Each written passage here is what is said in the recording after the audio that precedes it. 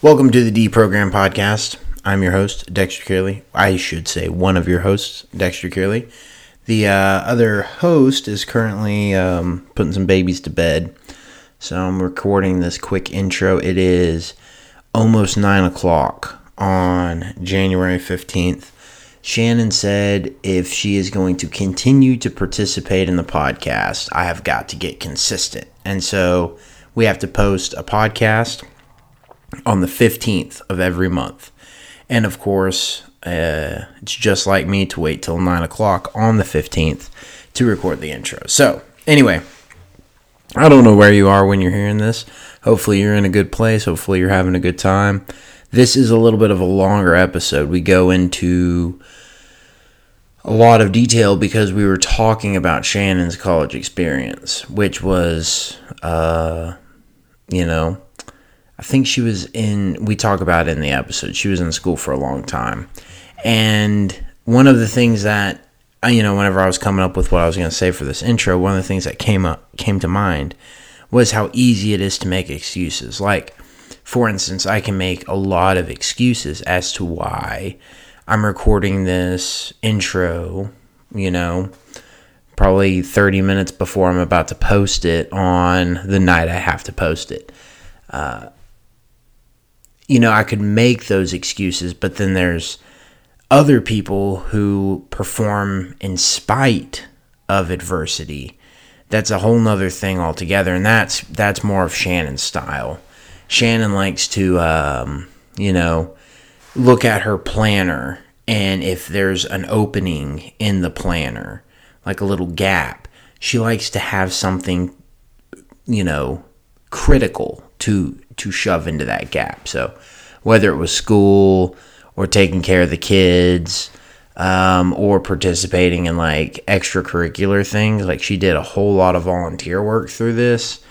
And a lot of the times she always would take the harder path. And for that, I have great respect.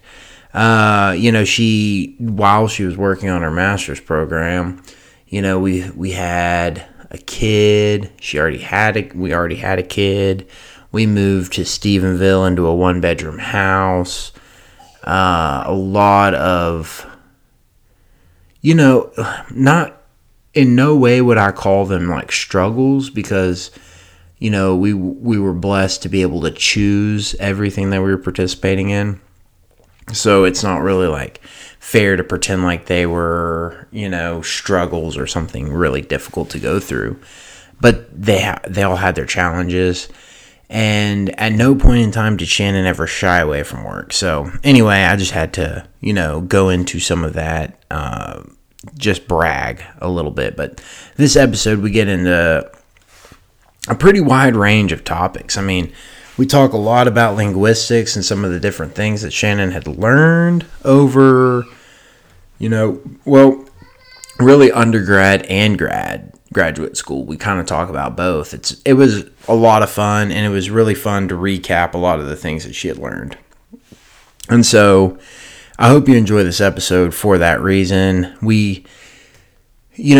Shannon understands this stuff at a pretty high level. So even though I've kind of, I would say somewhat journeyed through the educational experience with her, just very peripherally, like listening to her over coffee or just listening. She would be explaining something crazy that she was learning. And a lot of this stuff is still hard for me to grasp. So it is definitely a mind-expanding episode, in my opinion. Like, you probably will be confronted with a lot of things that you've never thought about, just because of the nature of linguistics, which is sort of a wild field and very interesting. I mean, it's, they're just barely touching the surface on this linguistic stuff. And anyway, listen to the episode. Tell me what you think. It gets pretty deep. Anyway, I wanted to make a couple of quick announcements. Please follow us on Instagram. That's kind of, I think, the main platform that we're going to try to engage through with social media. Follow me at Panhandle Primate. Follow Shannon at Shan Kearley. That's like ShannNCearley. Carley. And then you can also follow us at the Kearley Cultivation. Kearley spelled the same way that I just spelt it for Shannon. But, you can come and follow along because we got a lot of different things going on. I'm working on my garden. I'm about to start some chickens. We're working on the house. The little boys are growing up and being rambunctious, so they are on a lot. The other day I found an arrowhead while we were hiking around, and so I think we have a post about that. So it's just some fun stuff, just kind of living out in the country and, hiking around and getting into whatever we get into. So follow us on Instagram for that kind of stuff. And 2023 is looking like it's going to be pretty busy for us in a very good way. Shannon's working on some stuff. I'm working on some stuff. And y'all can follow along and check it out and see what y'all enjoy, or if y'all are into any of the stuff we're working on, like finishing the house and stuff. I might have already said that. I'm not exactly sure. I kind of got off my notes. I was looking out the window. It's like pitch black and we're in the middle of the country, and sometimes it just kind of blows my mind. I can see 4 lights out of my window right now. It's pitch black. It's pretty awesome. Anyway, as the podcast, what we're going to try to do with it in this next year is just hit y'all with some more thought-provoking topics, discussions.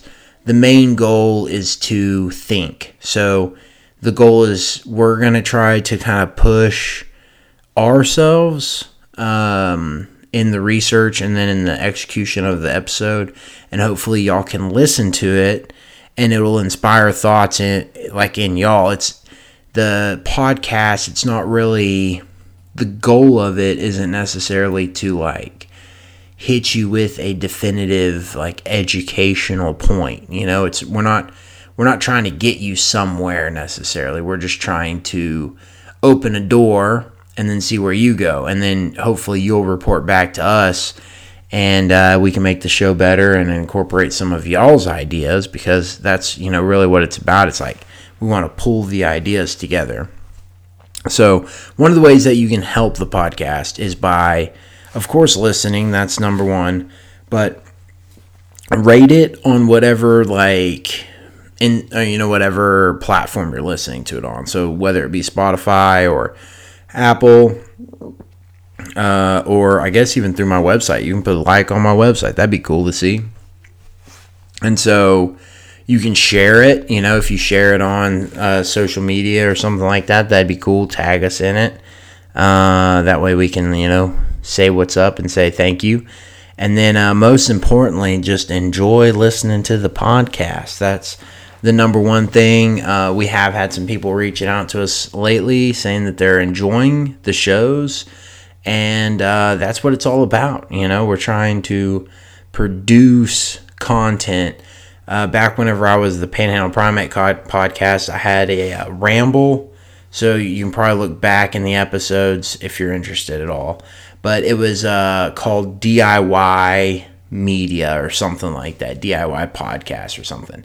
And the whole thing was about how we're now in this very unique cultural space that we've never been in before, to my knowledge, where every single person owns the means of production within their, has it within their own capability, right? I can produce a podcast, and it is now listed on the same place as, NPR podcast or something like that. So it's really demarketized. I'm not exactly sure that word. It's in pieces in my head. I just can't pull it out. So anyway, I guess I'm rambling long enough. Really enjoy this episode. Listen to it and let us know what you think. We really want the response. I want to hear. Shannon has been pushing for a long time to get a lot more linguistics on the episodes, which I feel like almost every single episode, just because it's her specialty and what she's interested in, it kind of works its way in. But we have been playing with the idea of doing some more targeted, specific, linguistics episodes. So anyway, Just throwing some of that stuff out there. I've been talking long enough. This is a long enough intro. Hopefully you enjoy this episode. And until next time, peace out. What gives you the right? Well, I am a ticking time bomb of fury. This can't be happening, man. This isn't happening. You could see it. Well, what if there is no tomorrow? So start melting, ladies, because the boy is hotter than hot. I'm the best chance you've got.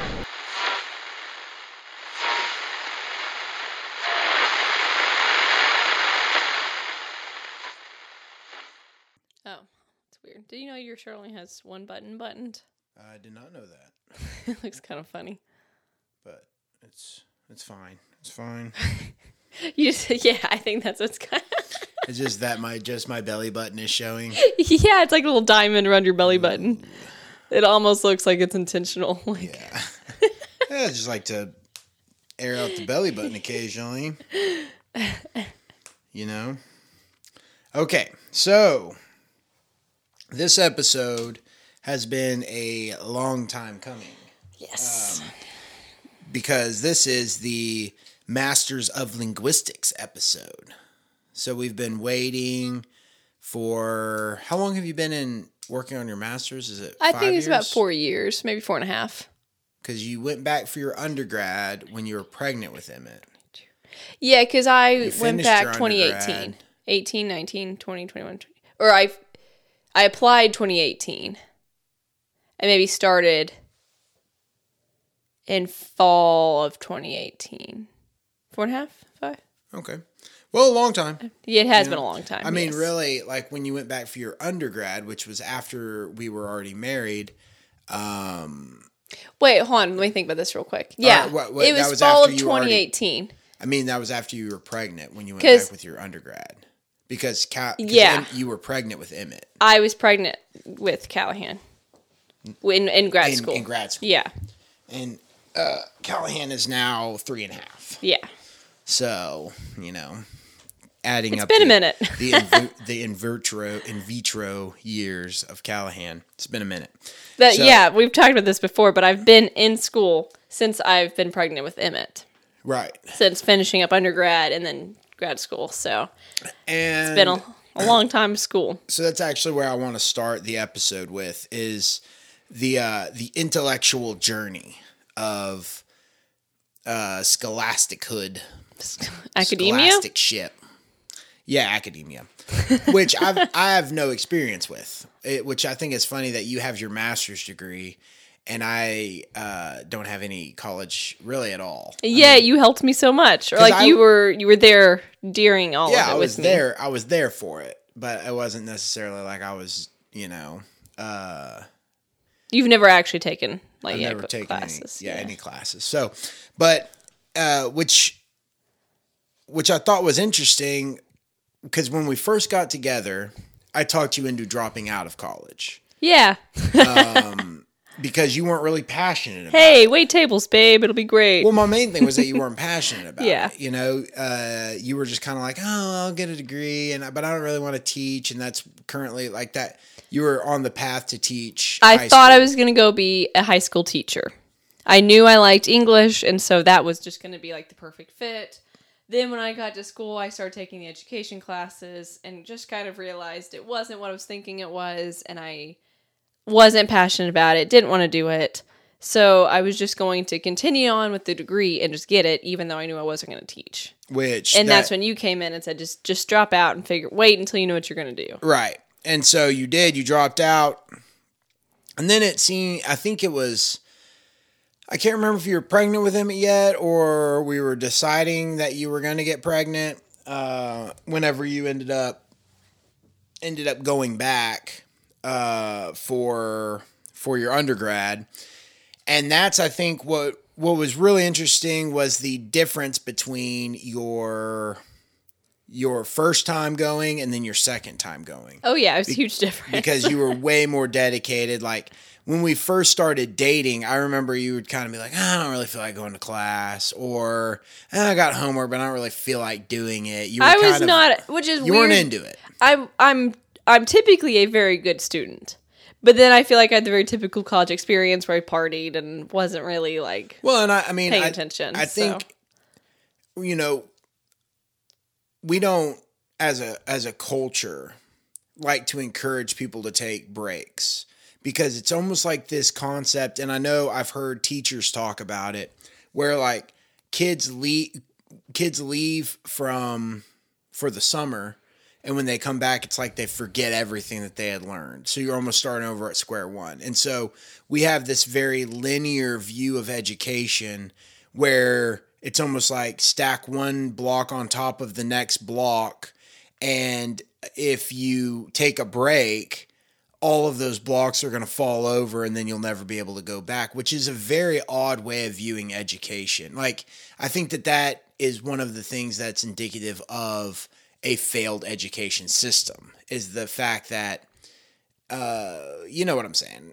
You know, I get it. Yeah, I think a lot of it for college, with my experience, the problem was me. But I do also think there's those issues within education as well. Well, and I mean, you were a 19-year-old dumb girl who wanted to go drink beer and dance and have fun. And I mean, not that there's anything wrong with that. I think that everybody...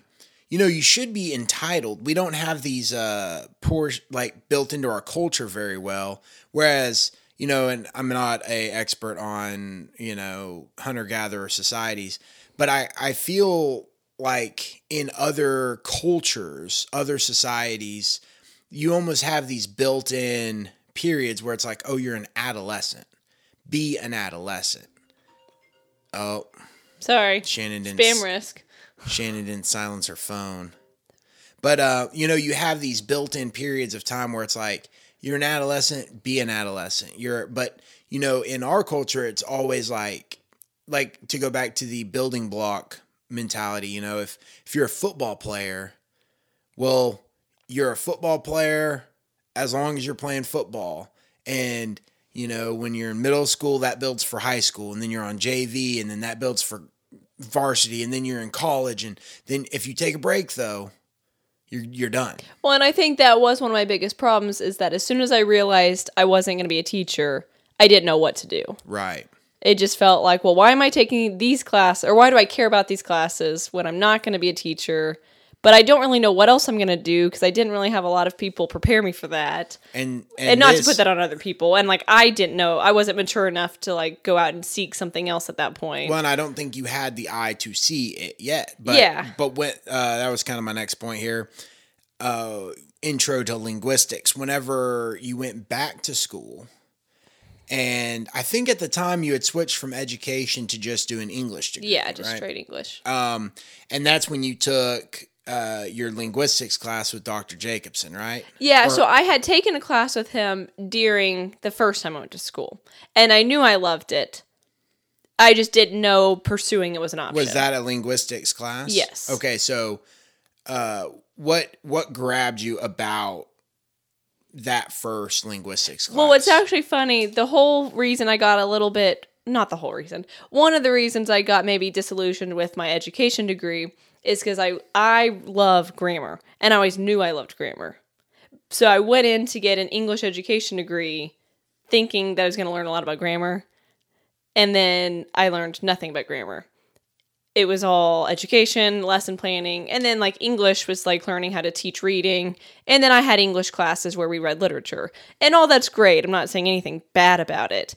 I just really wanted more grammar. You were more of the technical, yeah. A little bit less about the artistic side. You were almost more of a technically driven. Yeah, and I just didn't have the words for it. What is language? Well, and I didn't know that. I didn't even know linguistics existed. Right, but that's what the question is like. In that first class, you know, you entered into that class, I would say ignorant, yeah. Right, as to what language was, but like, so what was that biggest jump, that first like jump for you? What do you mean? Okay, so I would to use language I don't really understand. You almost went in as like a prescriptivist, right? Yeah. And then you changed from a prescriptivist to a descriptivist. Yeah, descriptivist. Yes. And so like, what was that transition like? I mean, it sounds so cheesy and cliche, but As soon as I took the first class, I loved it. Because it was literally, I was sitting there thinking, this is what I want to pursue. This is what I've been expecting out of my entire degree, and here it is. But it's just one class, and I didn't know there was any option of pursuing it. Okay, but explain what is... It was just breaking down language. But, like, what is prescriptivist versus... Oh, well, do you want to get into that now? Well, just, yeah, I mean, like, well, like, that's what I'm saying. Is that could be its own little thing. Because to me, I think that was part of what... hooked you about it was that it almost opened up language in a direction that you didn't even know existed. So beforehand, I liked grammar, like I said, and I pictured grammar, as many of us do, as a red pen. Like, I wanted to correct people's grammar. I wanted to grade papers. I wanted to fix commas and move prepositions, right? And so that is called prescriptivism. It is what we learn in school. It is, to simply put it, it is how language is prescribed. So it's top down. It just means, what are the schools saying is the correct grammar? So it's basically telling native speakers what is or isn't correct, right? So again, don't end the sentence with a preposition. Don't split infinitives. Make sure you say well instead of good, whom instead of whom. Like, make sure these are all correct. It's like rules you have to be taught. Yes. Right? Those are rules that you don't naturally just do, right? Those are rules. Yeah, they're rules. So there's a reason that no matter how many years of schooling we all have, we still enter sentences with preposition. We still do it. Which that actually is a completely made up rule. They did it because in Latin you literally could not end your sentences with a preposition. And they wanted English to sound more fancy and Latin-y. So they said, well, in English we're not going to do that. Which makes no sense because we actually can and it works perfectly fine. And now that was what era? 1800s is kind of when a lot of that started. But in the United States? I'd have to look that up to see if it was happening in England as well. Okay. Not important. I was just for framing in my head, Yeah. Because I do remember that some of that stuff was, is very deliberate. Oh, yeah, it was very deliberate because, that's what we always joke about, like Shakespeare, right? Like, Shakespeare's this great... just author. He is literature, right? Mm-hmm. He didn't study grammar. They didn't teach grammar back then. He was just writing, and that's the reason that, well, if you were to actually grammatically study his work, he does a lot of odd things in it. But nobody was teaching him grammar. He still knew how to use language, though, right? Could you imagine if he had a prescriptivist teacher above him? Telling him you can't do this, that's wrong. This is a pretty decent line here, but you got a couple of problems with it, almost correcting. Yeah, almost correcting the art out of. Yeah, so if you think about before the 1800s, people weren't taught grammar. That was kind of a silly idea. You had to go teach a native speaker how to speak. We already know how to speak, right? That just wasn't something you had to do. And really, a lot of the grammar guides started out with teaching people how to speak a second language. Then it kind of came about if there's all these rules and we need to make sure our rules are good rules so that English is a good language. And then we need to now teach these to native speakers, and then it just goes from there. Right. So prescriptivism is prescribed. And I can be pretty hard on it. It's not necessarily all wrong. Of course, when you're writing, it is fine to have standards. Right? Commas do make a difference. And when you're trying to read papers, it is helpful to have a standard. Right. So I'm not saying that is all bad. It just, when we think of it as right versus wrong, it gets pretty hairy. Right. And even commas as an example, there's very few hard and fast right and wrongs. Well, so then, here, just real quick. On the other hand is descriptivism. Right. Which is what linguists study. It is how people speak. What do native speakers actually sound like? And nobody has to be taught that. We don't go to a 1-year-old and say, okay, let's conjugate verbs today. Let's learn syntax today. Which has been, I would say, has been one thing that's been really fun with you being in the linguistic field as our kids have grown. because it's been funny. A lot of times, you can like hear a little kid speaking like a little kid, and it's cute, and it's wrong, but nobody knows how it's wrong or why it's wrong. But except you do, because you've taken early childhood development and like different language stuff.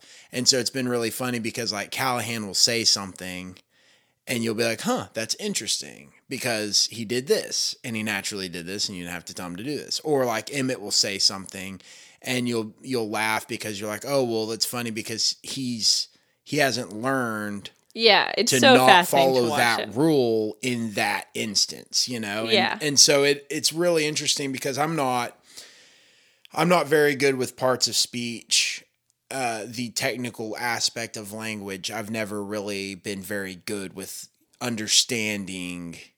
I can speak all day, but it's hard for me to, whenever I'm like sitting there like breaking it down and trying to understand it. But that's kind of what you naturally do. So you're able to analyze speech way faster than I'm able to analyze speech. So you're able to see these like little almost quirky things that like little kids just naturally do. Well, I think it was last year or last semester even, maybe, I don't remember. Which I guess is now last year. I was writing a paper on do insertion, which English has, where you have to insert do for questions or negations, or emphasis. Like he did do that. And Emmett was getting do insertion as I was writing the paper, pretty much. Right? Because like little kids don't have it. Callahan may be starting to use it, but he does not use it all the time. Right. Like that's something that they do pick up as they go. They don't learn that at 2. Right. Like it kind of is slow. Like that, yeah, it trickles in. Yeah, so it's kind of fun. Like I'm studying this topic and watching it happen in front of my eyes, which is kind of cool. No, that is cool. And it's cool how the brain, that's its trick. Yeah. And so as these little kids, their brain is literally growing, developing, and changing. And you can see you can hear how it impacts their language based off of the structure of their brain as it's expanding. Yeah, so a lot of the times that when kids make mistakes, quote unquote, a lot of times it's just them figuring out the rules of the language. So for example, a big one with kids is that they add ed to like past tense words that shouldn't have it. So for example, he brained it to me instead of he brought it. Right. Well, that's irregular, right? So they haven't learned yet that that's an irregular verb. Right. And honestly, in the future, give it 100 years, it probably will be brained. That's the Right. direction everything is moving. Right. So the test that linguists give to students is called the WUG test. Right. The WUG test. I wug, he wugs. And you just add like I wug, he wugs. They'll get it. Right. Today I wug, yesterday I wugged. Right. They know that past tense is ed. Even though wugged is nothing. It's nothing. But they know the concepts, they know how to place it where it belongs. Mm-hmm. And so yeah, they naturally know how to place ed onto words, and they haven't yet learned the irregular verbs. Right. So they're learning the rules, and then they'll have to go back and learn the irregular rules later. A little injection here for anybody who's either a parent or friends of like a young child. One of the things that you learned, I think it was in early childhood development, that one of the largest indicators as to if an individual is going to be successful later in their life is how many words they hear day in and day out. It is like on linked average. to their success as an adult. Like And they're like, just, to the point where some people are like even putting like word counters on their kids. yeah, that was actually an invention. Yeah, so that they can make sure that they're hitting these right. And that's why they say to read to your kids. Like Right. reading, they also say like reading is one of the biggest indicators because you're hearing new words over and over. You know, so like that is so big. It's just so interesting sometimes because oftentimes what we think is going to make our kids successful in life, we almost want to do all this artificial stuff. Like I want to make sure that they got hooked on phonics super early, or that they're doing this math with a tutor super early, or piano or something, right? You got all these different things. And now granted, I'm not saying any of those things are bad to do with your kid, but then it's something as simple as talk to your kid and just read talking them. to your kid, spending time with your kid, speaking to your, I'm not saying speak to your kid as if they are an adult, but you have to be speaking to your kid a lot, that you got to have that interaction with them. And I guess you could maybe, to a degree, it's hard because, if you put your kid in daycare, then your kid is one amongst 25, 30 kids. So the time that they're spending directly with an adult is diminished. The time that they're spending with other children is. And, I like the term pooling of ignorance. I had a youth group. Whenever I was in youth group in high school, one of the parents that would help out, he used to always say that, hey, this is cool that y'all are having these conversations, but it's a pooling of ignorance. None of y'all know anything. And sometimes I wonder if it's like that with kids. You got a room full of like 30 kids and one adult. It's just a pooling of ignorance, although they can figure out a lot of stuff on their own. Well, I guess if I plug another podcast, when I was listening to Pod Crushed with that, I don't know how to say his name correctly. Gabor Mate? Gabrielle Mate. It's not Gabrielle. It's not? Gabor or Gabor. I don't know how to pronounce it. I don't know. I hate that, but yeah. I don't know how to say it. Yeah. He does actually talk about this. This is a complete tangent, but he talks about how parents are supposed to bond, or kids are supposed to bond with parents and not necessarily other kids at a young age. Right. But if they're not around parents, they'll bond with other kids. And we have that like tendency in our society to do that, to like clump. Okay, we're going to clump all of the 3-year-olds together, all the 4-year-olds together, all the 5-year-olds, and all the 6-year-olds. Whereas probably in nature, quote unquote, whatever that means, we're going to do that in another podcast. But, you'd have, 3-year-olds with 10-year-olds, 16-year-olds are taking care of the 8-year-olds. You have this wide range of brains. Like, they say that the male brain doesn't actually mature until 25. Maybe even later. From experience. If at all. But I think it is kind of interesting. That's all side notes. So to get back to language, Mm-hmm. when kids are around adults, they are learning the rules of language. Now, I'm saying adults. It can be just older kids. Now, a 2-year-old's not necessarily learning language from another 2-year-old, right? But if they are hearing language, if they're interacting with it, they are learning it. That is how we all are able to speak English outside of some impediment. You know what I mean? Right. Outside of like if they autism actually, or something. Yeah, outside of if they actually have a disability. Or like one of the things that you learned was like structure of the mouth. Yeah, so they might there are have physical disabilities. Yeah, that you might have like a tongue problem. But or something. outside of that, every human being who engages with language will learn how to speak. There's no need for rules. Right. With prescriptive rules. So this is what's so fascinating with language, and the reason that I was so hooked onto it, like, just immediately, was that English does have rules. And so any language has rules. It just isn't, they're not the rules that we're taught in school. Right. They internally have rules. They have structures. So it's funny because I was sitting there thinking I needed to like go correct people's grammar. I needed to grade papers because I want people to know the rules. When in reality, we all have rules. We internally have rules. And these are the ones that we speak and nobody really knows about them. Like culturally, you have rules. Well, that gets into pragmatics and a whole different thing. So now that we're done, I don't think we're done. We might revisit it. I would like to, whether or not now, later, because I did want to just discuss some of the rules that exist within English, just because I think it's kind of fun and it gives people some context. Yeah, I got a little spot down here. Okay, then we'll get back to that. But now that we're done talking about your like Paul to Damascus experience, which like that's the funny thing. Like Paul was literally like murdering Christians. He was responsible, I think, for the stoning of Stephen. You know that part? Yeah. So he literally stoned this guy to death. And then he's like walking between towns.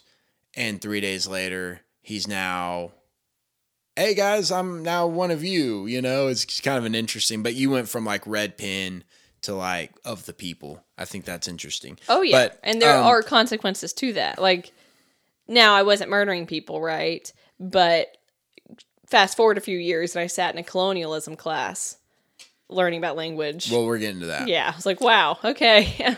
So, one of the things I think would be interesting for intro to linguistics is you to talk about the wheel of linguistics, because I don't think that type of concept exists in other like disciplines. I'm not sure exactly what you're referring to. I know, So, like, you know how like Dr. Jacobson said, yes. like, okay, you've got... Okay, that's what I thought you were talking about, but I wanted to make sure. So basically, when I first started learning linguistics, and this is going to be true for any like linguistics 101 class, you have to learn something you have no concept of until you can learn all of it to have a concept of it. If that made any sense at all. Yeah, it's almost like you can't learn a chunk of it until you have the full picture of the whole thing, and then you can begin to understand the chunks. So that's what Dr. Jacobson would always say is you have to learn the whole pie for it. It won't make sense, but you got to learn it. And then once you put it all together, it makes sense. Just because it's something so foreign, like most of us don't learn it in schools. Although now I have seen some schools start to talk about phonemes at least and some things like that. But linguistics is so different from what we learn in school that it's like, hey, you just got to slice in, just start somewhere, start with this vocabulary you don't know, these concepts you don't know, and just get through it. And by the end, you'll understand it. And it's true, you do. It starts to all make sense. It all comes together at the end. Yeah, and I was, whenever you were learning that stuff, you know, you would come home and talk to me about it.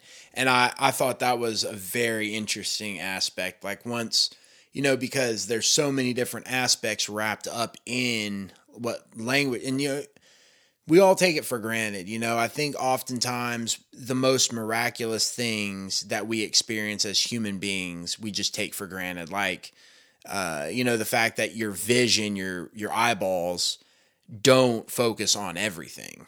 It only focuses on what you need to focus on, which is kind of amazing because it's like, how does it know that you need to focus on something prior to you focusing on it? And then, you know, it's just, there's some crazy shit that happens. And one of the things that's really cool about linguistics is that wheel, what's involved in it is the anatomy of the airway, the anatomy of the brain, the proximity to other languages, the proximity to the language that you're natively learning, like all of these different aspects that come in. And then even, you know, then you get like the Chomskys and the Pinkards, and you get these like really weird, like language trees, universal formula things that like your brain is preloaded. Now, stop me if I'm wrong, but your brain is preloaded not with language, but with the almost like part of your brain is gooey and it's made to fit a form. So that is the Chomskyan view. It's called universal grammar, which many linguists prescribe by. I don't know. I don't want to say believe in. Like ascribe. Yes, ascribe by. Yeah, ascribe to. Is this idea of universal grammar. Although I will say that there's always people who have other thoughts. Like there are other ways to go about thinking about it as well. But yeah, the idea is that your brain, when you were born, has a template for language. It's like a phone, right? You have to still insert what settings you want and which language you want and set your clock and all that. But like it's preloaded to learn language. The hardware is ready for the upload. So no matter which language you learn, you're ready to learn language. Mm-hmm. Yeah, it's just crazy. That was one of the things that I really liked about, you know, one of the things you were learning. But now to switch gears just slightly, we'll come back to the to linguistics specifically. But you know, one of the things I wanted to give you an opportunity to talk about was like one of the what do you think was the biggest change from undergrad to grad? I thought it was a pretty big jump. Not necessarily in difficulty necessarily, but just I felt like my trajectory through undergrad was kind of like, okay, I'm learning. But then the minute I hit grad school, it was just like taking off. It almost seemed like agency.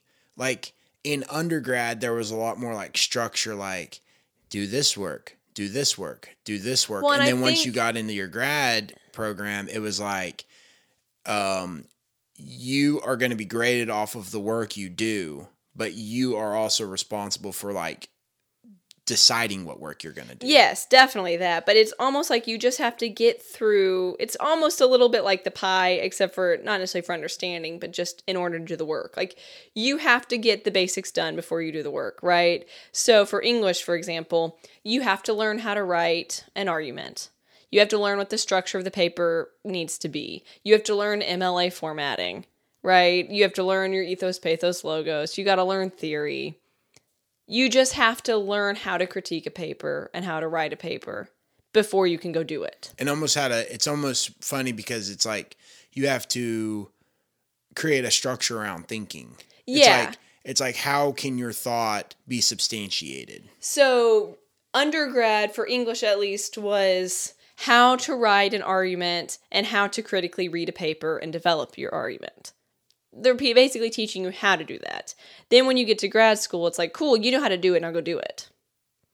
And that is fun. Then that's when you're teaching, you're learning, but you're also teaching yourself at the same time because the teacher's like, cool, what are you interested in? Right. Go learn. It's almost what you would wish all of education would be. It's like, hey, what are you interested in? And now the only way that you fail is by not progressing and not working towards gaining knowledge. True. I mean, they still expect you to write a pretty high-level paper. Oh, yeah. Which is, like that's where the difficulty does come in with it. Mm-hmm. But yeah, as long as you can have a good point, they don't necessarily care what you're writing about, as long as it relates and is a strong paper. And so I wanted to give you a little bit of an opportunity to talk about your biggest flop. Oh, gosh. In grad school. You had to bring it up. Well, I wanted to bring it up because it was funny. My biggest failure. Well, I'm partially responsible for it. I got too excited. You got too excited. I didn't necessarily understand.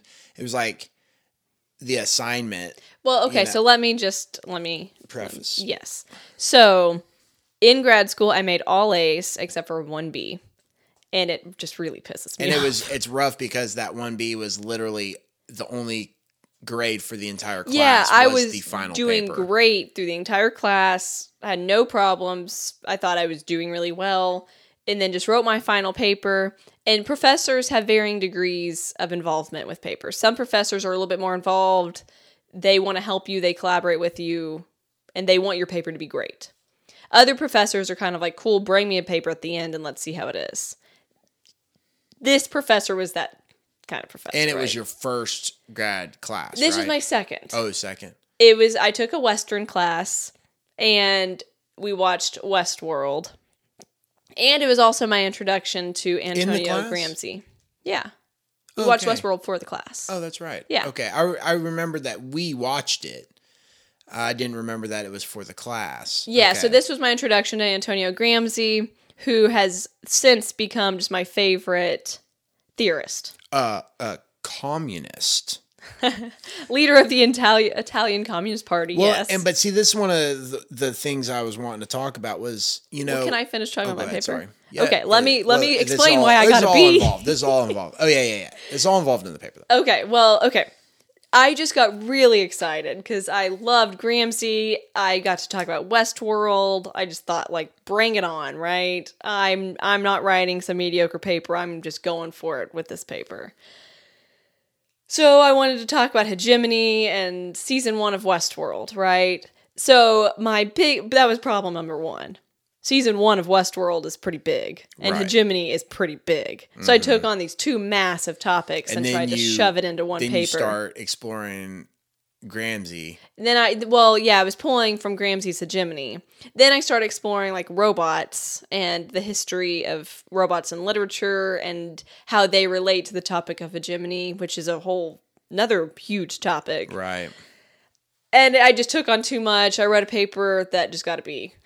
Because I couldn't focus in. The teacher wanted me to focus in on Westworld, and I focused more on Gramsci. Right. I switched them. I had Gramsci using Westworld as examples, and she wanted Westworld with Gramsci pulled in. as examples. Yeah. So it was a pretty solid paper. It had solid ideas, and she said that. It just wasn't. It wasn't a publishable paper. Yeah. Yeah. And so And yeah, that just, it haunts me. Which I think that was the reason I say that I'm a little bit responsible was I was kind of excited about it too, but we were watching Westworld and talking a lot about Westworld, but then whenever it came down to your paper, it was almost like I even wanted you to talk more about Gramsci. Well, and it really he's is such an interesting character. The jump too from undergrad to grad school is, I feel like an undergrad, hey, if you wrote a paper and the professors see that you tried hard, professors just want you to do well. They want you to care. If you care and they see you're putting effort in, 9 times out of 10, they're going to work with you because they just want people to be involved. Right. Grad school, it's like, look, everyone here wants to be here. Write a good paper. Mm-hmm. And that just wasn't a strong enough paper. Yeah, so. Which is sad. But thanks for reminding me of that. Yeah, one of the things I wanted to bring up about it, though, was what I thought was cool was the other side of communism. Like, everybody focuses on Marx, and it's all, which Marx has... Very intentionally, I think. Yes. Like, we very intentionally focus on Marx and not other... Well, and that's what I think's interesting is because... If you're looking at now, granted, I am not a communist by any stretch of the imagination. Me either. But if you're looking at communism and you almost want communism was great, and I know you've said this before, but communism was great in its critique of capitalism, but not in its proposal for a society. Well, yeah. So let me just explain just really quickly, because. Like you said, Marx does a great job laying out the critiques of capitalism. I do think his manifesto does a good job critiquing it. Again, it does not propose any good ideas to follow through with. Another thing with Marx is that he kept saying there was going to be the proletariat revolution, right? The masses are going to rise up. So then when Gramsci comes around, which was like late 1800s, early 1900s, and this was under Mussolini, and he's looking around saying, why is there no revolution? What's going on? There's supposed to be a revolution. And he is in prison for fighting against fascism, and nobody cares. Or that's what he's saying. It's I don't get it. It was communist. The Communist Party rose to control in Italy, and then they turned around, being fascists, and said, okay, well, anybody who is proposing a form of communism that is not our form of communism is now an enemy of the state, and then they start locking all these people up, which I think I want to also do another episode in the future over, I actually think that what we need to focus on politically as a culture is instead of dividing it as Democrats and Republicans, we need to the dividing line should be fascists and non-fascists. Well, hold on. Let me just... So Gramsci comes along. He said, he sees that there's no revolution, and so he's curious. Marx said there's going to be a revolution. Marx had valid critiques. What's happening? And so that is what Gramsci writes about. He tries to explain what's going on. And he does so in what's called now the prison notebooks, because he just wrote. He was in prison for 11 years, and he just wrote the entire time. And some of that he just remembered it, right? He didn't he write it in his head, kind of? I don't know. I mean, I know he did actually write down a lot, so I don't know. Okay. But he just dove into people and why do we conform to this? Why do we agree to this? So he goes into this idea of consent, hegemony, all these things, which then I loved and took that into linguistics. Right. So, yeah. So that's why I think he's super beneficial, is because he's not necessarily trying to promote an ideology to follow. He's just trying to break down and explain what's currently going on and still is going on. It's almost like a roadmap for how the masses are controlled. Yeah. Because I think that's what bothers, if you're a true communist, ideologically, mostly you're bothered that the fact that the exploitation of the masses and the fact that the masses are the ones that have all this power, but they're the ones that are actually the most exploited. Well, for example, with Westworld, where it was going in my B-rated paper was the idea of consent. These robots, if you've seen season 1 of Westworld, say that they consent to this, right? Like they say, sure, like, and I can't remember all the lines now that they use, but basically, like, they say that they love it, right? Dolores loves or what's she say? Like, I choose to see the beauty in this world. Right. What choice does she have? And is she really giving consent there? Well, and I think it's always interesting in Westworld specifically when he's interrogating or like running a diagnostic on the machine. They're sitting there naked, and he can give these commands that just shut you down. Yeah. You know, he'll be like, run diagnostic, and then the machine changes. They sit differently, and then then he can just ask them any question, and they'll tell him any answer, you know, yeah. completely truthful. So they don't really have the agency to have consent. Right. And so even if the machine says, no, I'm happy, this is my life, well, is that you saying that you're happy that this is your life, or have you been pre-programmed to say that you're happy and that this is your life? Yeah. I just wanted to bring that up because I actually really liked that paper. I thought it was fun and it was interesting. It's funny because even though it wasn't a well-written paper, I did learn a ton from the research from it. So it did help me. I mean, like I said, it really did put me in the direction of sociolinguistics. Right. Which is what then I continued on with the entire time. And so one of the other things I wanted to talk about in regards to grad school was I really feel like, and I don't, you know, what's that character in The White Lotus, the young girl? We just Or watched the two it. young girls. The Paula. Yeah, Paula and her friend. I can't remember her name. Anyway, we just watched it. If you watch the first season, there's these two like college girls, like woke college girls. And I thought it was funny because like what they were focusing on was like colonialism, you know, or post-colonialism. And especially there, it takes place in Hawaii. And so it's really easy to see this like colonial... As they're staying at a resort. Yeah, this colonial... That's taking up the exactly. island they're and like utilizing they're so locals. mad about colonialism, yet they're it, you know. But I did think that was interesting. I thought it was funny because it was in that, you know, you just got out of grad school and they're talking about colonialism, and I really felt like one of the themes that you kept running into throughout most of your classes was this tie to colonialism and the fact that like language has been used as this, you know, almost like hammer to control colonialized individuals and colonialized groups. And the fact that it's interesting that a lot of those same markers are present in our society, in our current culture. Yeah, so that was actually the first paper I wrote in grad school. I feel like I have a few key classes. I learned something in every single class I took. They were all great, but I have a few key classes that really, I think, shaped my research. And so the first class I took, the first class that everyone has to take for English, because I was like English linguistics, so it's still under the English department. So everyone has to take critical theory. Which theory, it's hard to describe to people because it's just ways of thinking, ways of critically analyzing texts and the world. It's almost like a lens that you can view the world through. So one of them is colonialism, colonialism and post-colonialism. So that was really one of my first introductions to that. But it's so closely woven with language. You cannot disconnect colonialism and language. So what was funny is I was reading specifically Frantz Fanon and Chinua Achebe about their experiences with colonialism. And they both explicitly talk about the language as part of it, right?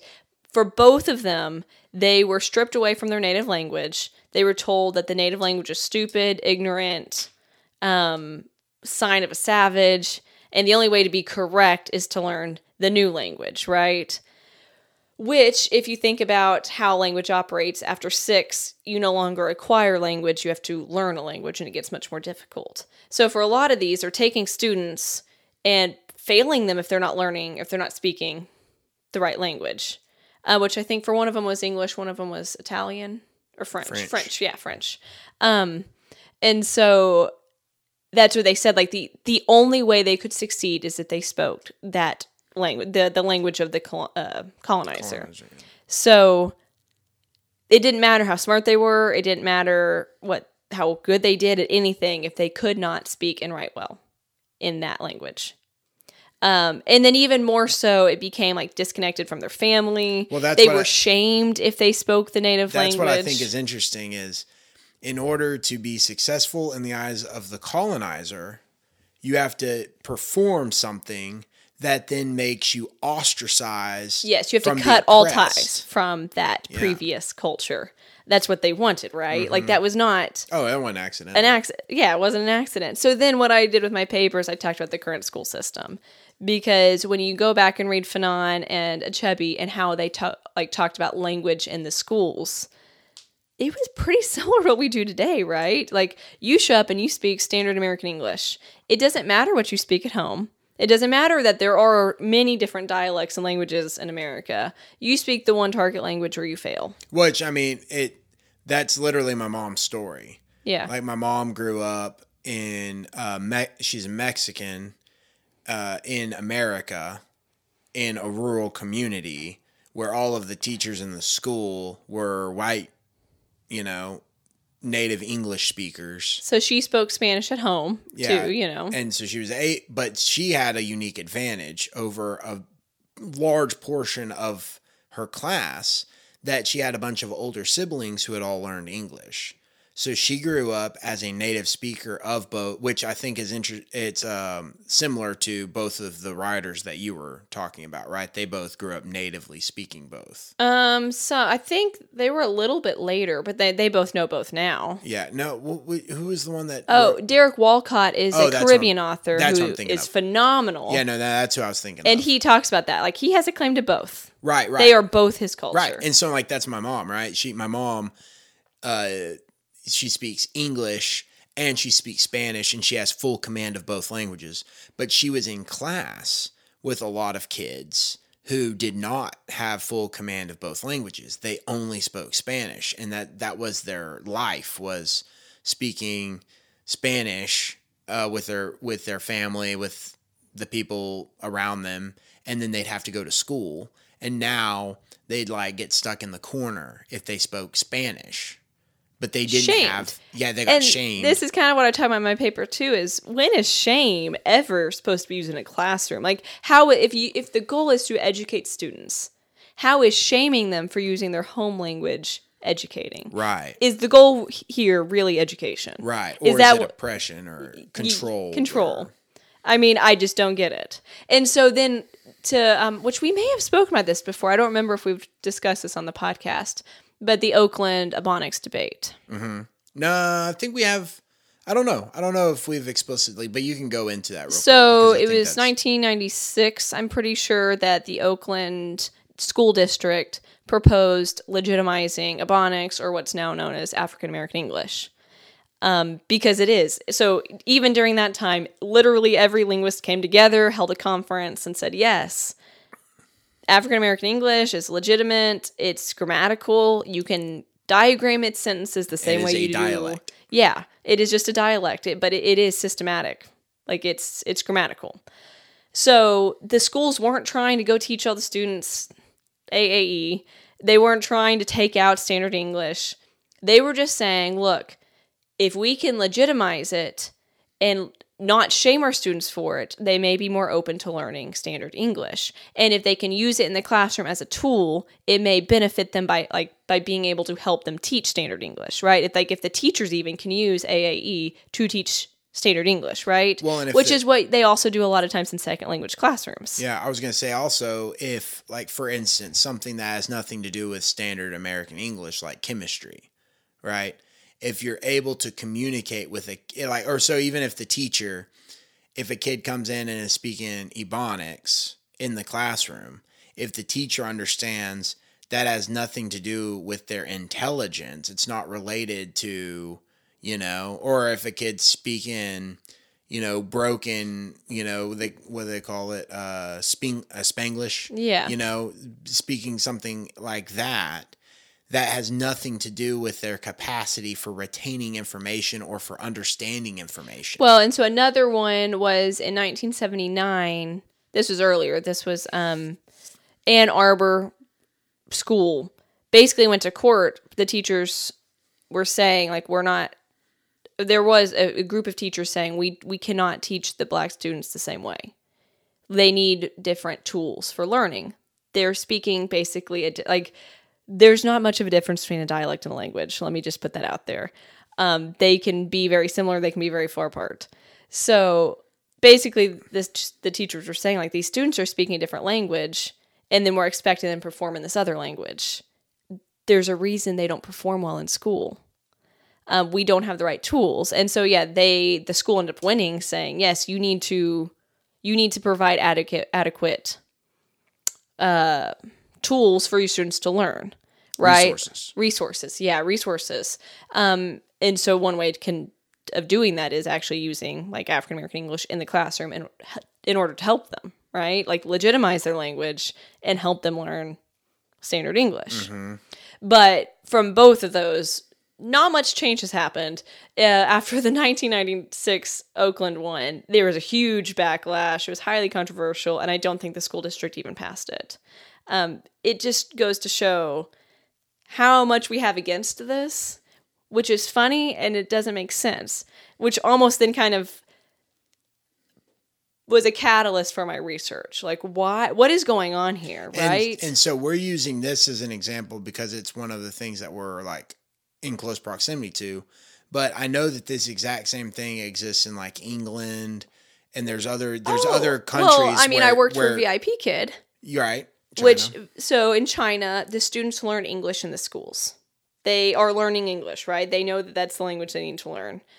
But they're learning from a Chinese teacher oftentimes. So what they want are English-speaking teachers. They want American English teachers.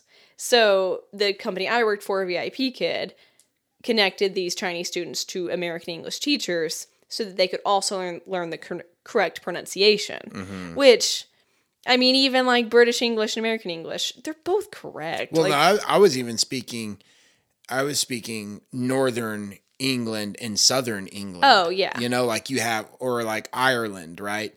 Like those prejudices or whatever are like as old as Western history, like where you would have all these prejudice and all these we're always going to find a way to discriminate against people, and right. we often use language to do it. Yeah, cultural, like what would that be? Like cultural delineation based off of anything that you can. So like, for instance, when we go back to you, when you were like Paul, and it is a way, if I enforce my way of speaking and say that the way that I speak and the way that I understand things is actually the pinnacle of understanding, then that gives me a position of power. It gives me like in the hierarchy of speaking, I'm at the top. Yeah. So it almost makes you like reinforce the system, right? Like I'm going to reinforce and say, no,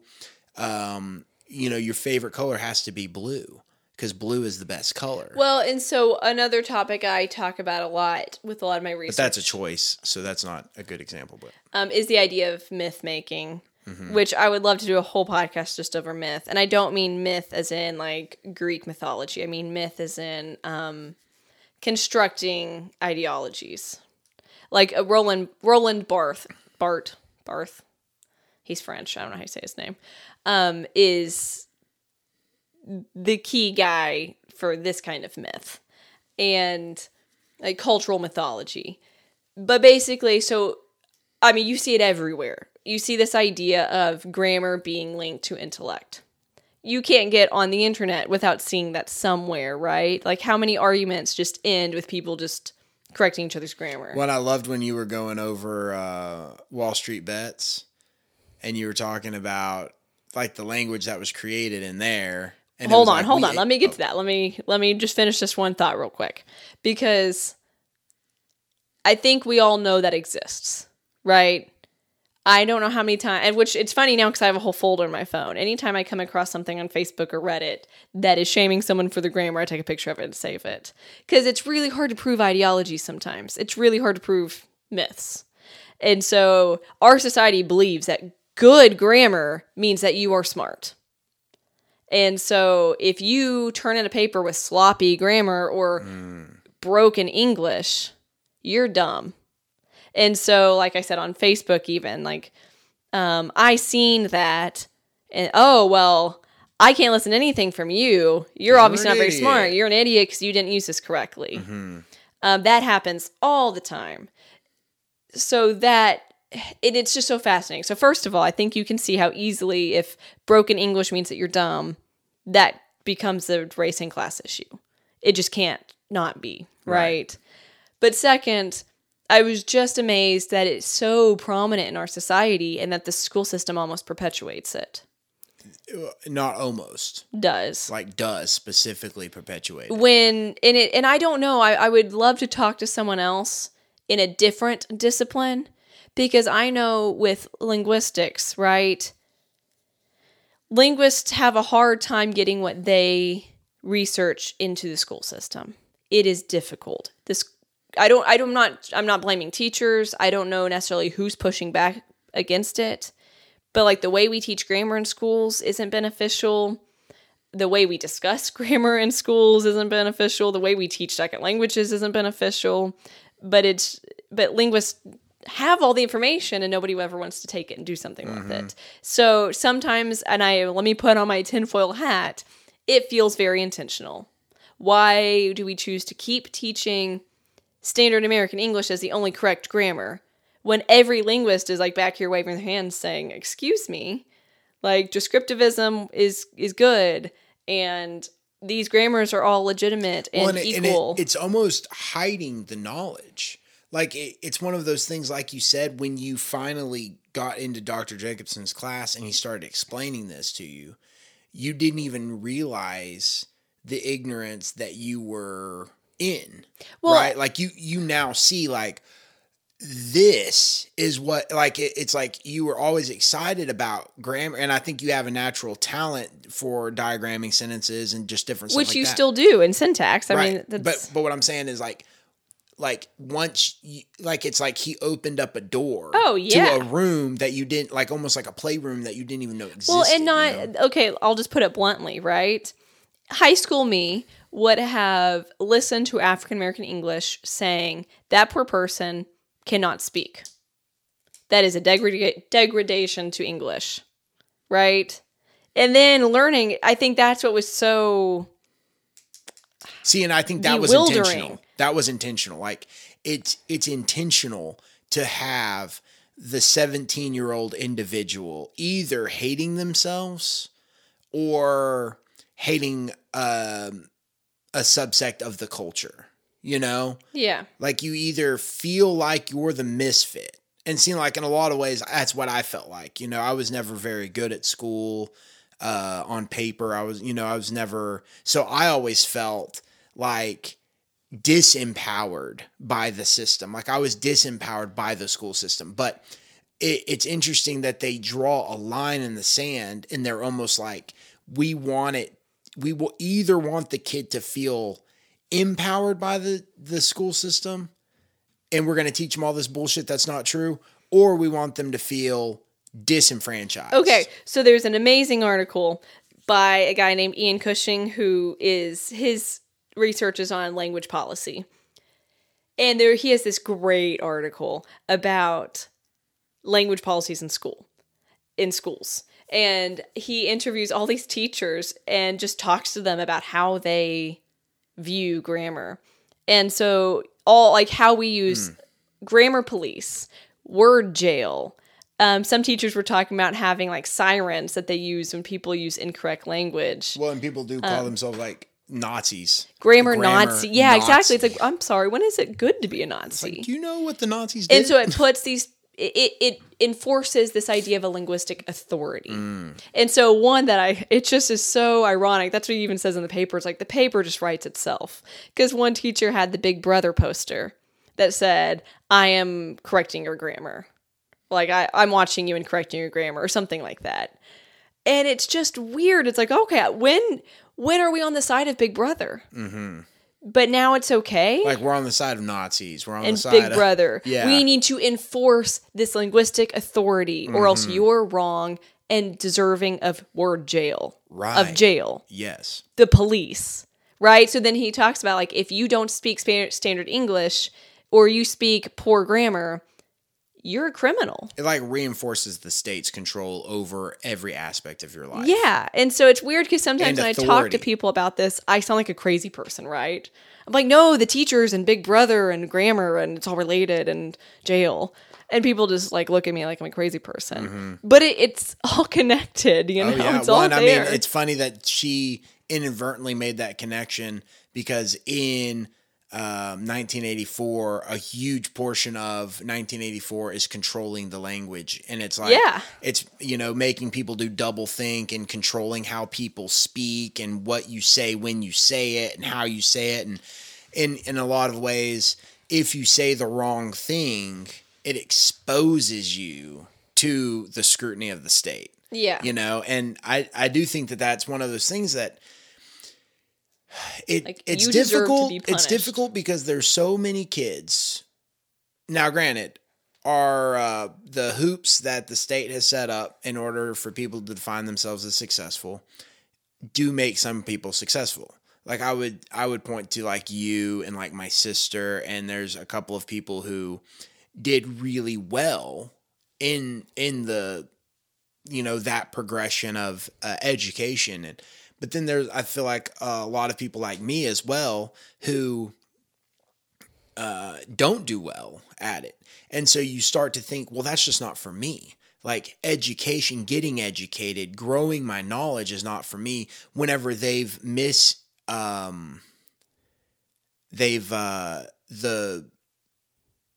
example that they have given us is not right.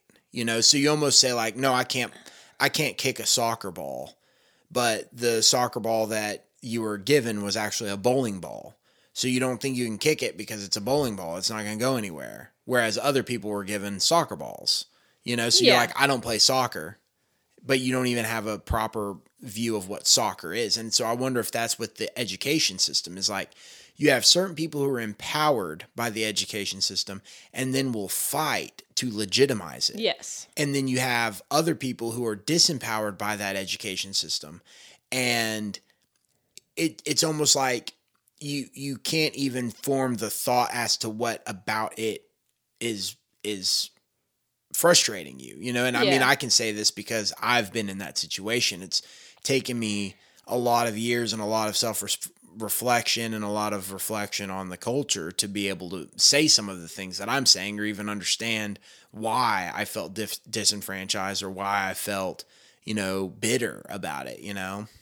So I just want to point out that everything that we're talking about right now is considered sociolinguistics, which is what I'm interested in. It's the idea of language and power, linguistic hegemony, language policy, all of that, linguistic discrimination. It's basically, how does society use language? How does language act in a society? So I don't want people to conflate this one topic with all of linguistics. This is one aspect of it. Right.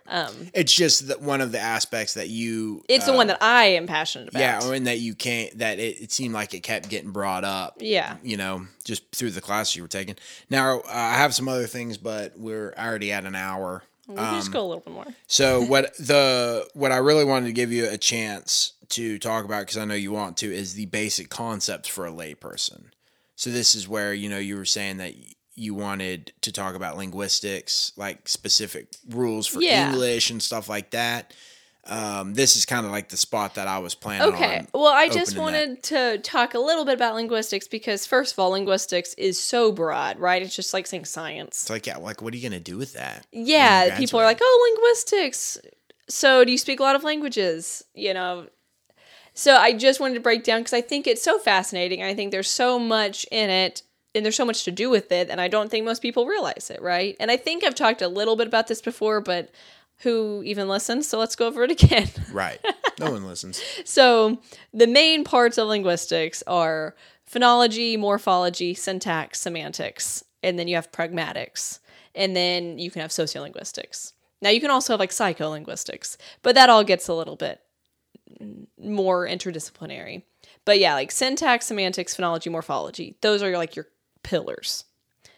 Even for sociolinguistics, the reason that I can say African American English is grammatically correct is because I know phonology, morphology, syntax, semantics, right? Like I can go back to syntax and diagram their sentences because I know what I'm talking about. Mm-hmm. So like any linguist has to have a working knowledge of those.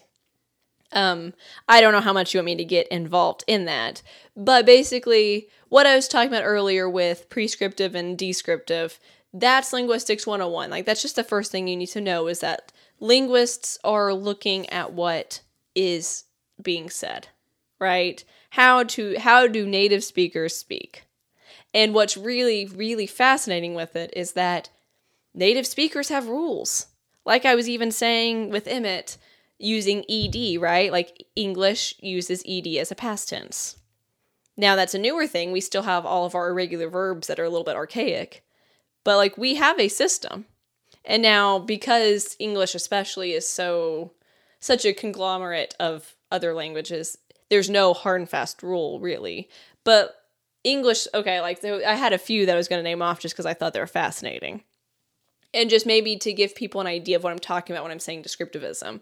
So first, a really easy one to understand is syntax, subject, verb, object. English is a subject, verb, object sentence. There are others, right? Subject, object, verb, subject. Like you can have other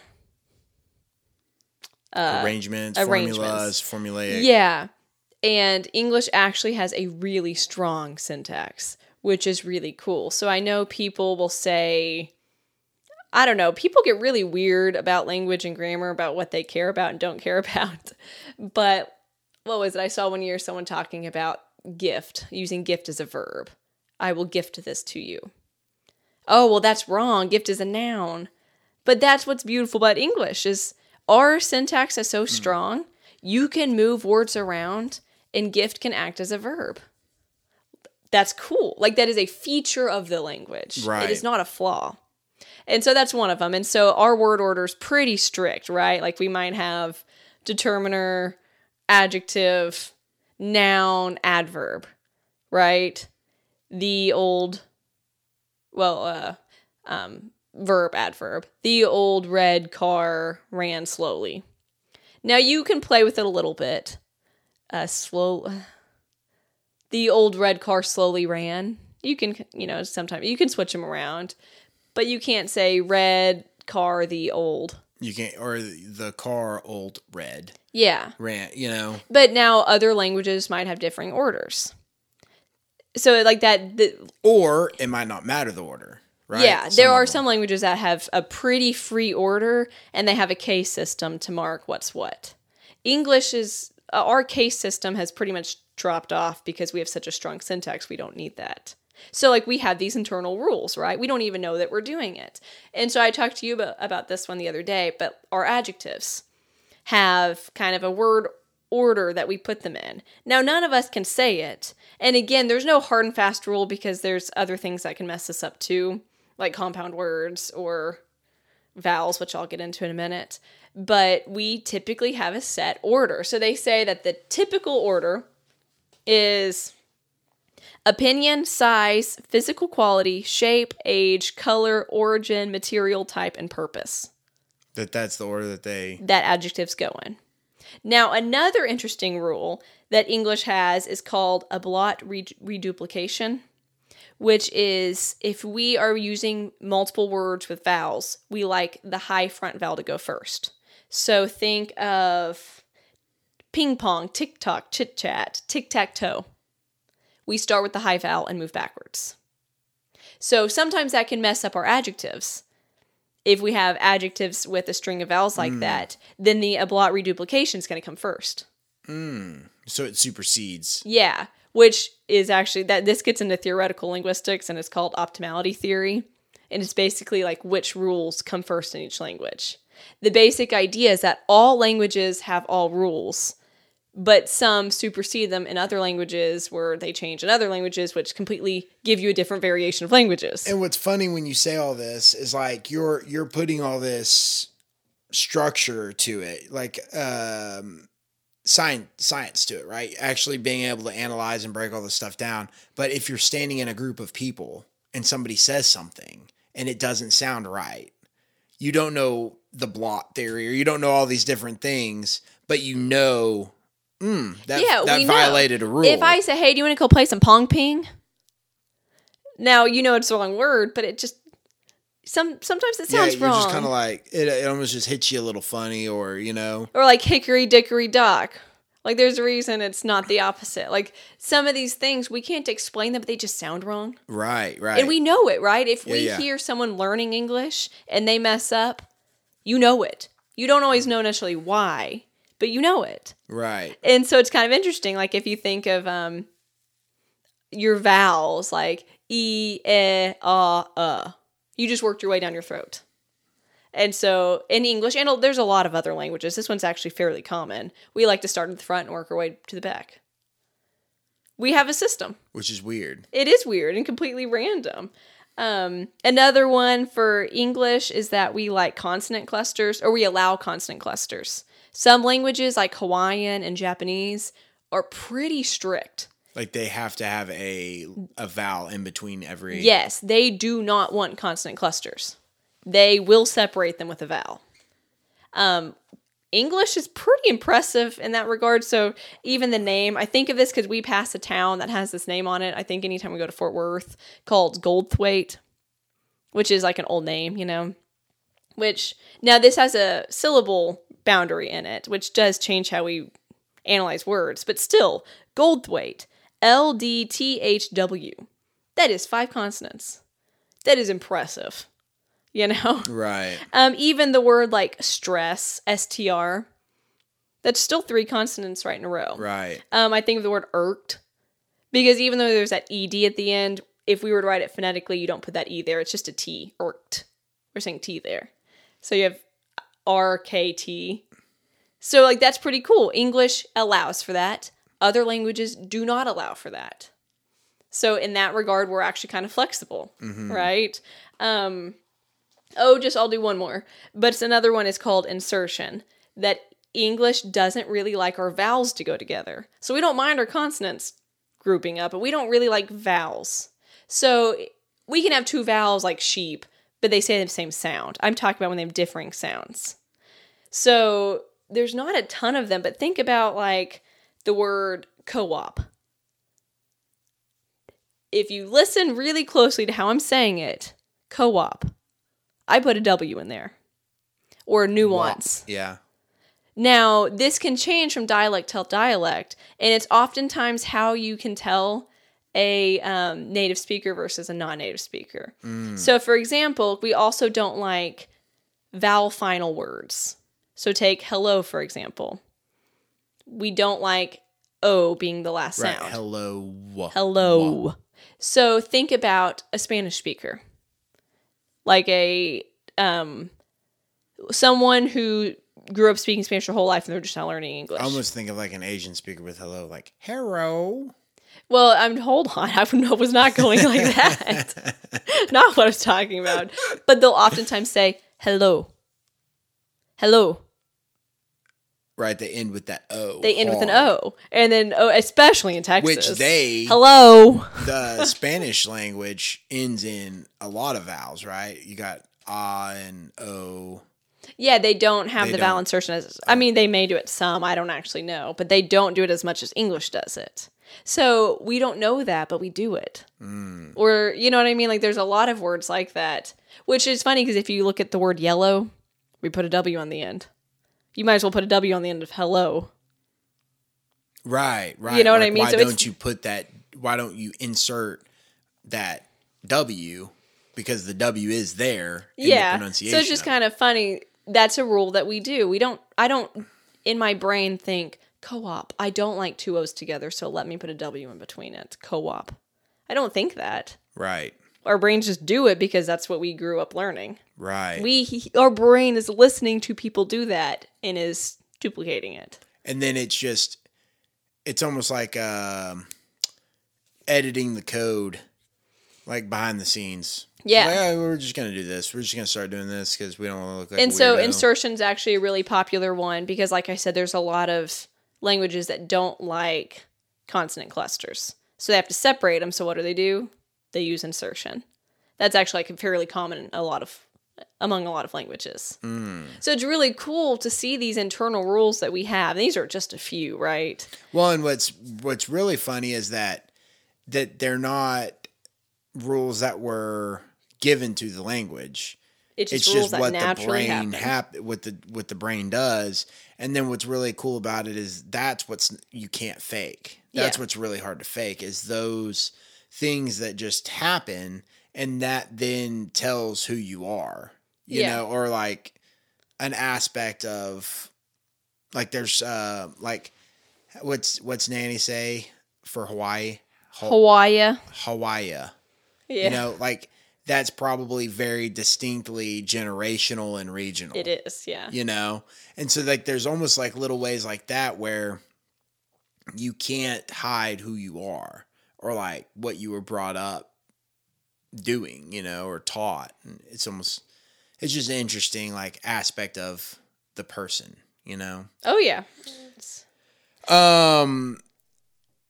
So I have a couple other concepts. Is there anything other basic concepts that you want to talk about for the general? I mean, I know we're going to do more linguistic shows, and probably more specific concepts. And I honestly almost wonder if YouTube videos or something like that, because even as you were talking, like I was almost like, man, I wish I had this like almost written out. Yeah, that's what it is. Hard to go too deep without writing some of it down, because when people can see it, it does make it way easier.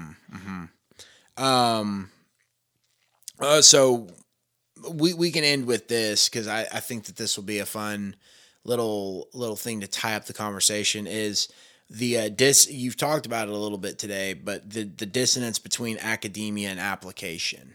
Yeah. And one of the things I really think is funny is I think that this is where a lot of the hatred. Now, granted, I think academia as a mechanism, as a machine, that there is a lot of criticism that is due to it. You know, like that it is earned. Like the fact that it's really just a money making thing for football. Like that's what college is. Is college is just these stupid sports that literally have nothing to do with anything. I mean, it's like this almost relic of. There's a lot of other problems too, just within academia. Right. Not even discussing football. There are issues in academia, for sure.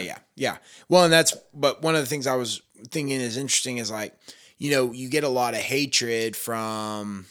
I will generalize here and say conservatives who say, well, like, man, you know, academia is so dumb. Look at critical race theory, or look at like a writer like Judith Butler, you know, and it's almost taken out of context so much. Like it is. And I even think of like a lot of stuff with linguistics and a lot of the pushback that I've like seen you receive, like when you're teaching or explaining some of these things that are real fact, not opinions, and the amount of pushback that you get from some of these concepts from people like just fighting for this shit that they don't even understand. People will argue just and tooth they don't and nail know, against me. They don't have no clue what they're talking about. I mean, it would be as if a physicist were to come to me and he was like, well, you know what's kind of interesting about gravity? And he explains to me this concept of gravity, and I say, well, you know, to me that just doesn't really make sense. It's like you have no basis as to disagree. I have no basis to disagree with a physicist because I have no knowledge of it. Yeah. But people think that because they speak language that they have some sort of understanding or, you know, I guess understanding of language, you know? Yeah, and that's what's interesting is there's plenty of disagreements within linguistics, right? Like, linguists still argue over stuff all the time, but there are a few things that aren't really argued because every linguist would agree. And, like, one of them is that, like, for example, African-American English is a legitimate dialect. That's no linguist is arguing against that. Right. Let's argue optimality theory. Sure. Let's argue how to go about using prescriptivism in school. Though those are all things that can get highly controversial. But so it's just kind of funny. Like, if people want to come up and disagree with me, that's fine. Like, I don't care if you disagree with me. Just know why you're disagreeing with me, and let's discuss it. Well, and I think that to go back to, the intellectual journey, that's what I think is lost in our society. Now, granted, I think it exists within academia, but it also is prevailing across our entire, society, where you can't be presented with a concept, mill that concept over in your head, and then use the growth that you have. You know what I'm saying? So, like, for instance, if I'm approached with like critical race theory, right? And somebody explains critical race theory and we go deep into whatever. Now, the application of critical race theory in schools, that's iffy, right? It doesn't, it's hard to explain. It's hard to apply that theory, but thinking of that theory can take you intellectually and put you in new positions of thought, not necessarily saying you're going to convert to trying to be a proselytizer of the theory. Yeah. Does that make sense? I think this goes back to our binary opposition episode, Right. if people want to listen to it. There's many ways to be for and against something. Well, it's called politically non-binary. Yes, exactly. That too. But take critical race theory, for example, because it started out in academia. Like, there's nothing wrong with it in the academic setting, right? Then it gets taken out, and then people try to apply it in schools. And I'm not saying that's good or bad. It just is. There's varying levels of that. There are levels I agree with and levels I don't. That doesn't make the theory right or wrong. Do you know what I mean? Well, in that they take it out of, like, okay, I guess this is maybe what I was going to say, is they take it out of the theoretical setting and then they put it into this, like, practical application. Well, let me just maybe use this as kind of dangerous. Let me use this as an example, because this exact thing happened with Chomsky, for example. So Chomsky is a revolutionary linguist. He did revolutionize linguistics with his idea He's also a prolific anarchist. Well, with his ideas of universal grammar. That did completely change the scope of linguistics. So he came out with universal grammar. He is a syntactician. His work is dense. It is theoretical linguistics. It is very, very high level, right? Like, even as a linguist, you study for years to really understand what he's talking about. So what happened is this idea came out. It got super popular because it revolutionized linguistics. He's popular. He's a very popular scholar. And people thought, great, let's put that in schools. And guess what? They take universal grammar and start teaching it in high schools. The teachers don't even know what they're teaching. Right. And so now you're teaching like doctoral level, at least grad school level material, and giving it to high school students without any kind of structure, without proper training for the teachers, anything, and teaching it. And then guess what? It was a huge flop. Right. The teachers complained, the students complained, it didn't work, right? And so they just took it back out and went back to their old grammar. Yeah, So I think that's just a good example for how things often happen, is academia will have great ideas, but these are theoretical ideas. They're not often made for practical application right away. They need to be crafted for practical application. Right. Yeah, super interesting. Yeah. Super interesting, though. That was kind of, there's a couple people, and now granted, like I said, I'm not necessarily for the side of institutions. Push comes to shove, I'm always going to side against institutions. Probably always on anything.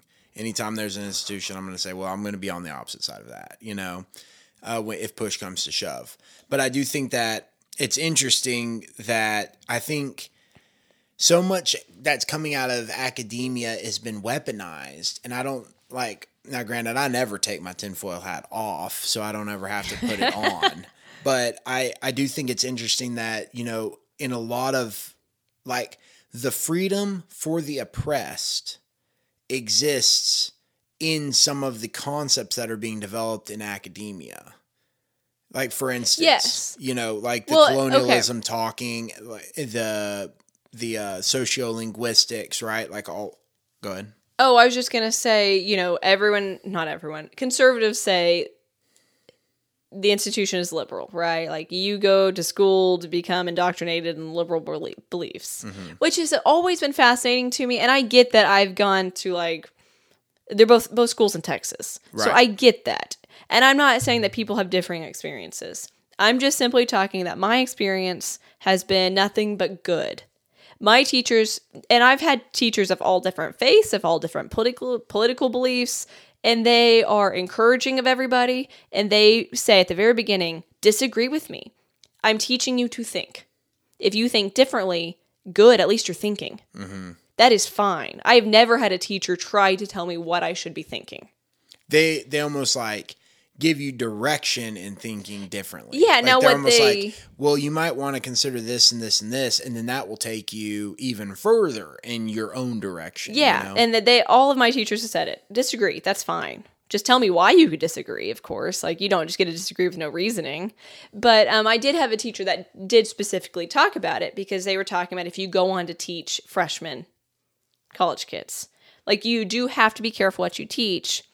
And she was saying, for the most part, students come in and they don't know why they think what they think, right? They don't realize that they've been brainwashed their entire life. Well, and it's just that they haven't been taught critical thinking. They don't know why they're thinking what they're thinking. They just believe whatever they hear on whichever news station or whichever book that they're reading or whichever theory they read, right?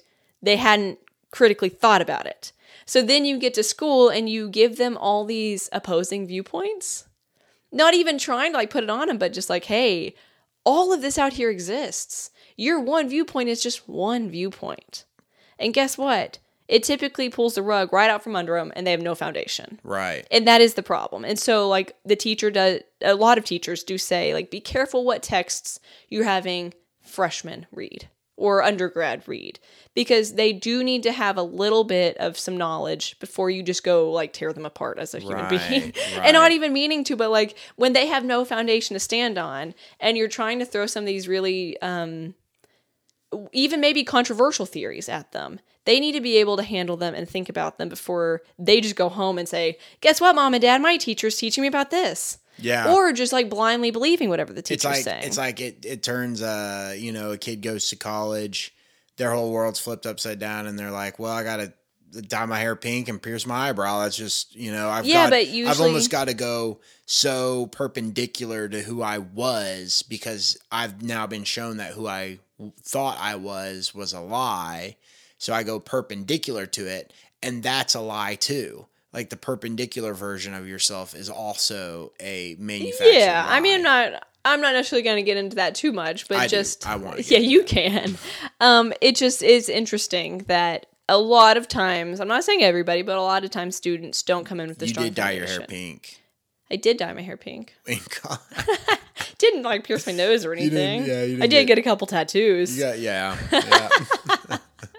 Well, and I will say, I think I've changed my mind on a lot of things since going to school, especially grad school. Well, and which is what it's supposed to be, right? I'm supposed to change my mind while learning. I wish more people were open to that. I think we would have a completely different political landscape. We'd have a completely different professional landscape if people entered into things with an open mind and being able to say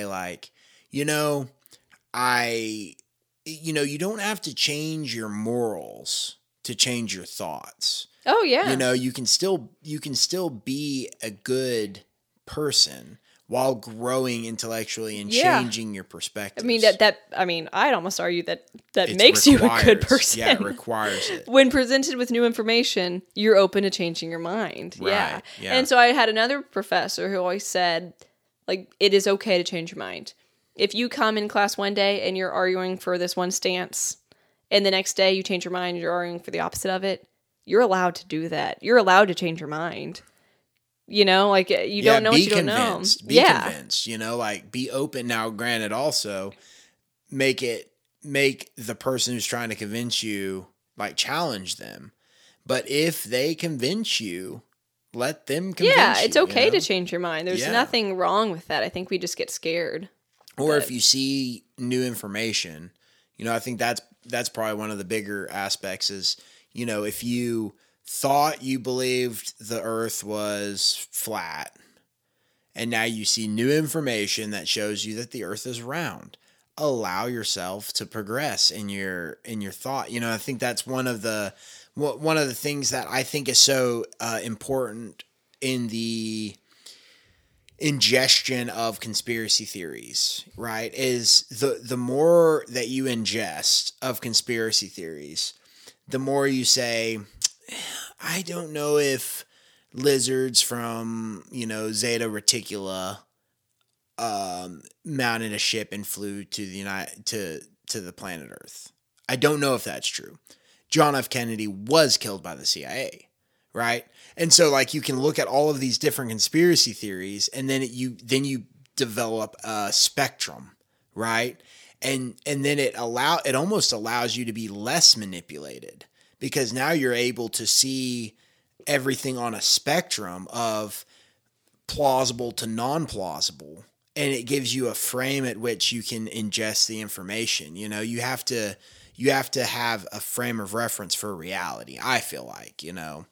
And so, you know, like, for instance, reading scholars, right? You may, like, I know I've heard you say, like, when you read Judith Butler, you were like, says some interesting things, presents some interesting concepts, but you still disagree with her on certain things. Well, that's an interesting one to point out. So, just for people who might be listening, Judith Butler wrote Gender Troubles amongst many other books. She's a queer theorist. She's credited for a lot of ideas within, like, gender theory and non-binary, just the LGBTQ, all of that. Her text is really good. Like, she presents incredible information for what she's talking about.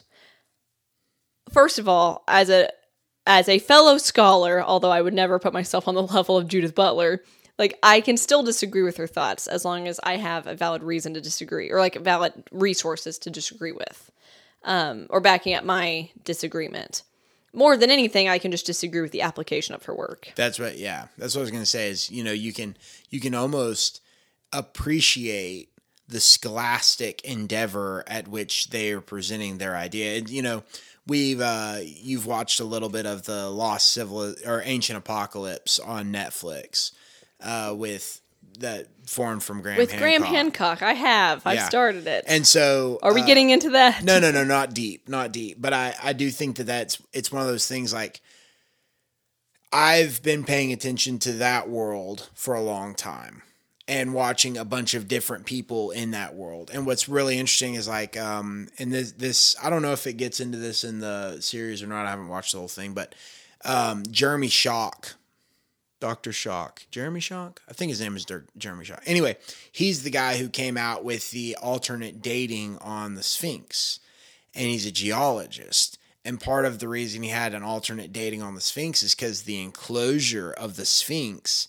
shows water erosion on it.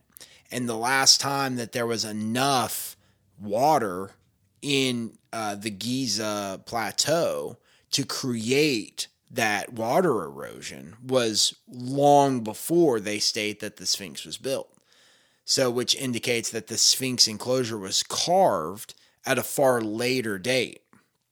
Well, he also thinks that there was a solar outburst event, and that's what caused the Younger Dryas extinction event.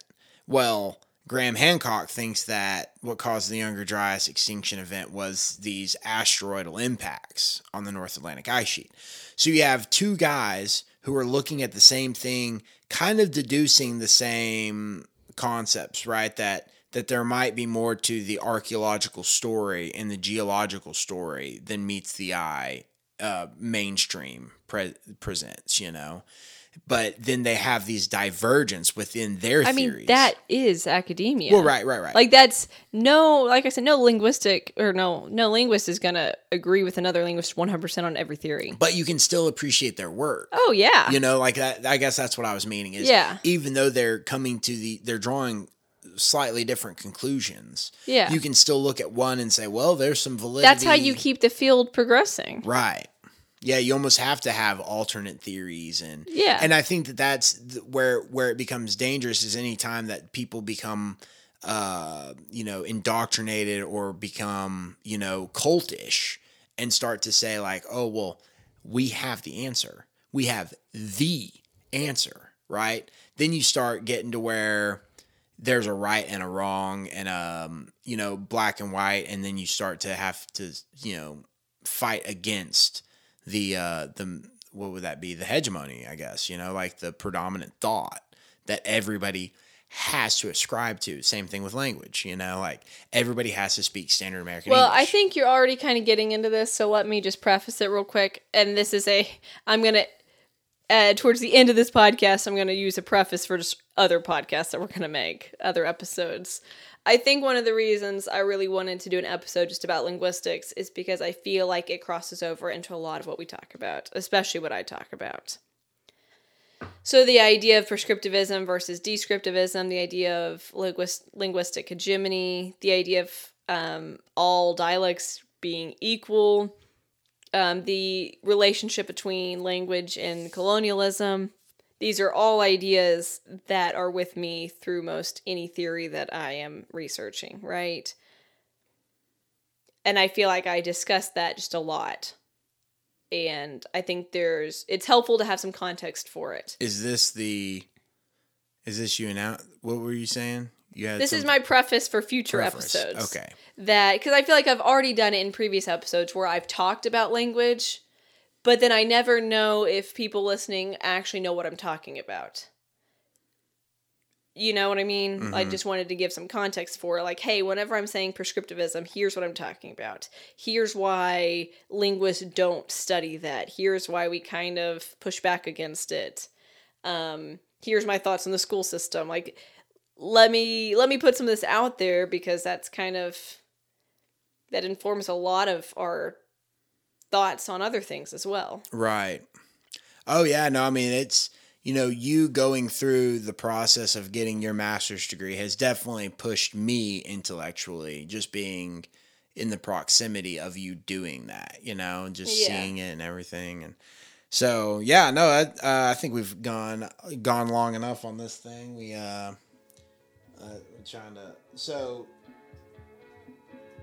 just so people in the podcast world know, I've been a little distracted because the computer keeps flashing over to our screen saver. Yeah. And it keeps being like the pictures of our babies. Aww. So I keep seeing them and I'm like, oh, how cute. And it's very distracting. But we're at 1 hour and 37 minutes now. Oh, wow. I'm sure you can cut this down a little bit. I don't think I got much of it out. But anyway, thank y'all for listening.